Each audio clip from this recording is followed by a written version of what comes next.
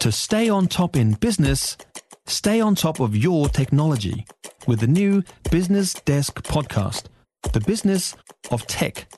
Listen on iHeartRadio or wherever you get your podcasts. Good afternoon, I'm Malcolm Jordan and this is your Midday News Fix for Monday the 19th of February. The large vegetation fire in Canterbury's Huranui district still isn't contained, although it's largely burnt out. 50 firefighters are at Waikari Valley strengthening the containment line. Waipara Memorial Hall has an evacuation centre for the dozens out of their homes. Winds have grounded 3 helicopters with monsoon buckets, although 2 specialised aircraft can continue. Emergency Incident Commander Dave Key says the fire area covers about 300 hectares. To date, there's been no reported loss of structures or houses and no loss to livestock. Meanwhile, hopes the fire in Christchurch's Port Hills will mean emission reduction measures ramp up. Drone crews have identified another 30 hotspots on top of the almost 60 in the weekend. FEN says they're strengthening the perimeter and extinguishing deep-seated fires in old forestry skid sites before the wind rises this afternoon. The blaze has reignited talk on planting less flammable natives rather than pines, with strong support from FENS. Environment Canterbury councillor Vicky Southworth says we need to look at the benefits of planting natives. I would hope that now we can wrap in that sort of fire risk aspect, that might just help force that conversation. The Greens say the Prime Minister's obsessed with punishing people who have little. Speaking about the country yesterday, Chris Luxon mentioned that welfare dependency several times.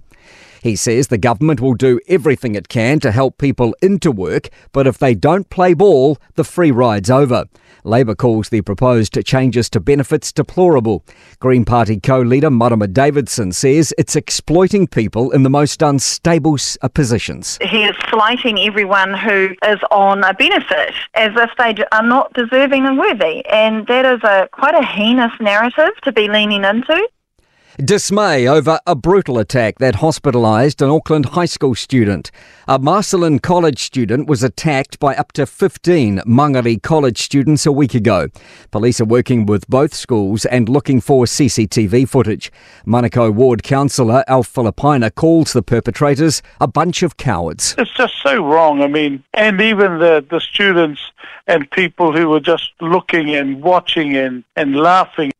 Another historic launch for Rocket Lab in Hawke's Bay, successfully launching a satellite into space to collect data on space junk. T plus 30 seconds and Electron has left the pad at Rocket Lab Launch Complex 1 in New Zealand, carrying the Astroscale ADRIS-J payload. The 150-kilogram Japanese satellite was launched into orbit from Mahia Peninsula just before 4 a.m.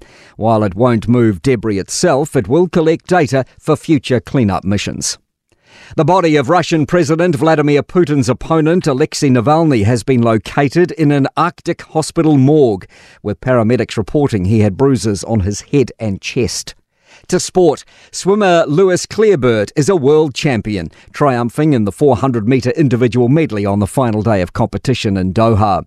And the Chapel Hadley Trophy, the symbol of 50-over Trans-Tasman supremacy, will now be contested in T20 matches as well. I'm Malcolm Jordan. That's your latest news fix. We'll be back with the next update at 5 p.m. from the News Talk ZB newsroom.